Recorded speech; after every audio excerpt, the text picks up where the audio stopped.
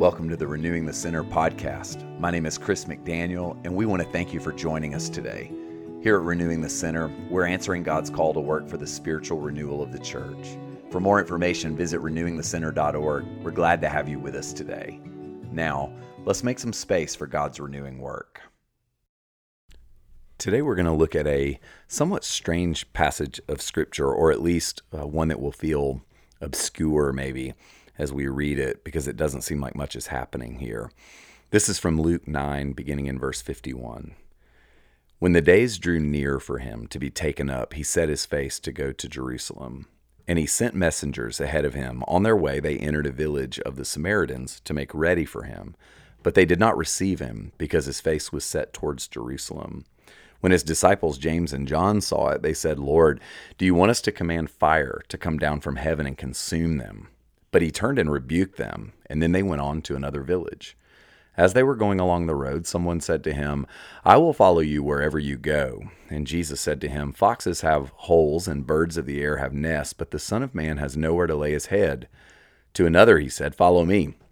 But he said, "Lord, first let me go and bury my father." But Jesus said to him, "Let the dead bury their own dead, but as for you, go and proclaim the kingdom of God." Another said, "I will follow you, Lord, but let me say farewell to those at my home." And Jesus said to him, "No one who puts a hand to the plow and looks back is fit for the kingdom of God." This is the word of the Lord. Thanks be to God. And let's pray, and then let's spend some time reflecting on how God might want to work renewal into our spirits through these passages. Lord, we ask for your help today to attend to Jesus, to listen to what the Bible has to say and actually take it to heart. I pray that you would help us here wherever we are, whatever it is that we're doing as we access this text. God, I pray that you would help us to hear, to have ears to hear and a heart that's open to you. In Jesus' name, amen. Amen. So the part about this passage that's so strange is that Jesus sends his friends into a Samaritan village and asks his friends to get ready for him to stay there, to take some space and some time there. And we're told the Samaritan village just doesn't welcome Jesus. They don't receive him. They don't make room for him. We're really not told why, other than the fact that we see Jesus's face was set towards Jerusalem. And what we know about the tension and the divisions between Samaritans and Jews is that there were racial and cultural tensions, many of which surrounded holy places. And so maybe the Samaritans just not like the fact that Jesus was intent on going to Jerusalem, to the place where the Jews would consider a holy place. We're really not told. What we do know is that Jesus intended to be with them, to stay with them, but they did not make space for him. He intended to settle in with them for a little while.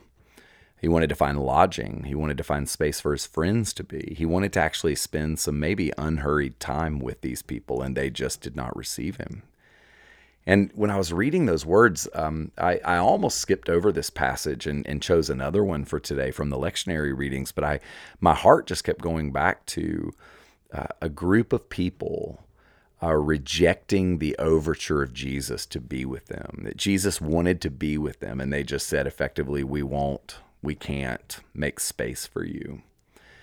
And that concerns my own heart, because I think, God, how many places would I not have space for Jesus? Would I not make room for him? And the rejection is so jarring in this passage that the disciples want to take action. I mean, it's kind of ridiculous, right? But if you think about it, it's very human of them, very understandably human of them. They want to burn the place down. They're like, "Jesus, they don't have room for you and for us, and so let's just call down fire from heaven and burn the place down." And we can distance ourselves from the disciples and laugh at them and think, how absurd. But if we're honest, we want to do some version of this when we feel rejected. When we suffer rejection, it's human nature to want to retaliate or to hit back. And you may not overtly try to ask God to burn down the house of your neighbor or someone you don't like at church or work, but we oftentimes in our hearts think and feel ungodly thoughts and feelings. And that's exactly what Jesus' friends do. And we're told that Jesus doesn't entertain their immaturity and their hurt for 1 minute. He rebukes his friends and then he moves on. And I find that actually really instructive. Jesus doesn't rebuke his friends and then launch into some sort of massive teaching moment. He just says, we're moving on to another village. We'll find somewhere else to stay, implying we will find people who will welcome us, who will receive us. He doesn't look for a pound of flesh. And y'all, Jesus is always looking for open doors. He's always looking for open hearts, lives, homes. He wants you to be open to him. He wants you and me to be curious and inquisitive. And not everyone is open. I'm not open all the time. Not everyone receives Jesus. And I think that there's something here for us. We could maybe in this moment stand to let Jesus teach us how to deal with closed doors and relationships. That when a door closes, Jesus doesn't look to call down fire from heaven like his friends did.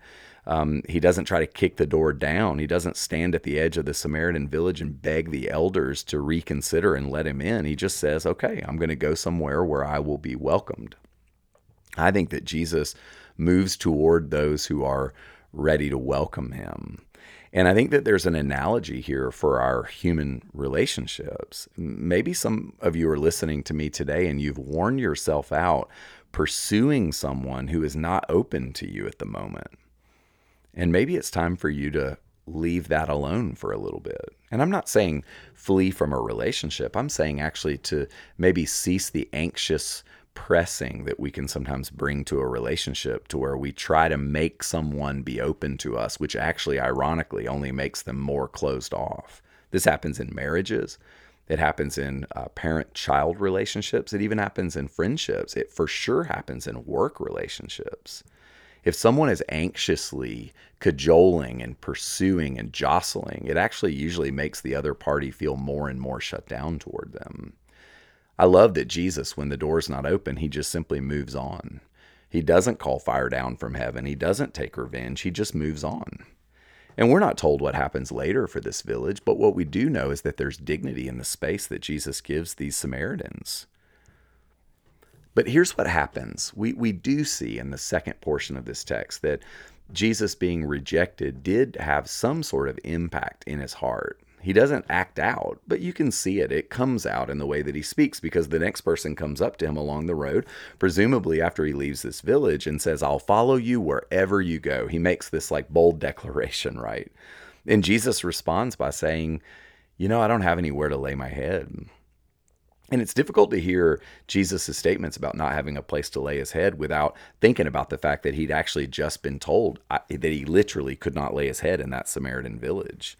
He's essentially saying to this guy, I'm so glad you're willing to follow me, but would you consider making a home, a space for me to rest? And I think the same question is put before each and every one of us. Will we work to create a settled space for God and invite him into it? Welcome God into a settled home-like space. See, a lot of us want to do something for God. We want to go on an adventure. We want to solve something for God. And there is space for that, for sure, but not before you make a settled home with God.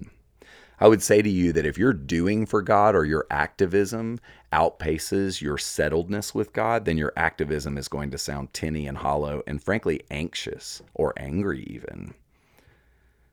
So Jesus wants someone to make a home for him. And I think this is even further reinforced by another interaction. He actually encounters another person. And this person is invited by Jesus to follow. And the man makes an excuse about having to deal with business. And then someone else comes to Jesus and says, I need to go back and say goodbye and work around with my family. And what Jesus does in these last two interactions is he really strongly pushes against a yes, I'll do it, I'll follow you, but I need to do something first.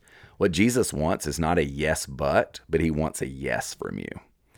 And there's a hint here that what Jesus is looking for is submission. The word submission doesn't come into this, but it's strongly implied, and Jesus actually elsewhere calls us directly to submission. To submit is to just say yes. To submit is to not say, yes, I'll do it, but later, or yes, I'll do it, but let me do this first. What Jesus wants is your submission.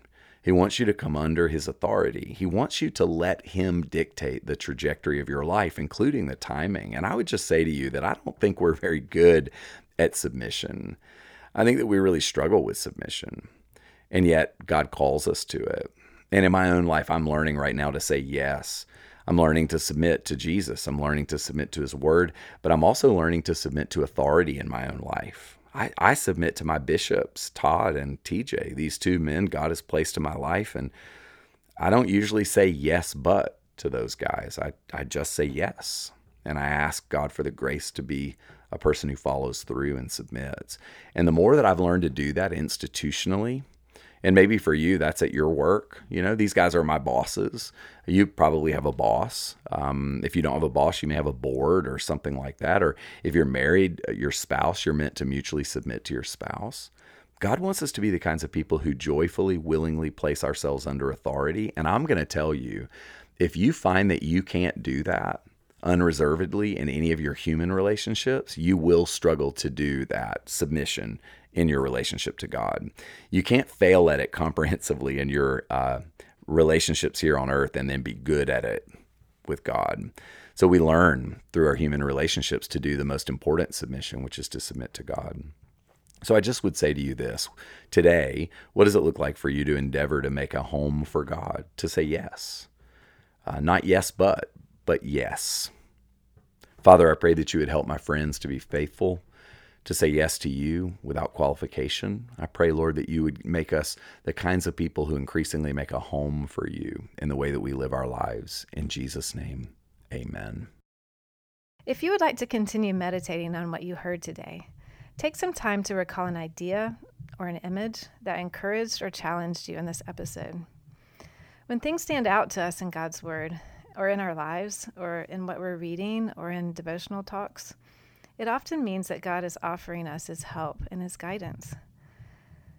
When you have your idea or image in mind, carry it with you as a prayer, coming back to it in the spaces throughout your day. How does it speak to you and where you are right now? What does it say about God and what he wants for you? Speak to him about these things. Listen for his still small voice, and respond to him as simply and as honestly as you can. Thanks for listening. We look forward to having you back here again with us next time at Renewing the Center.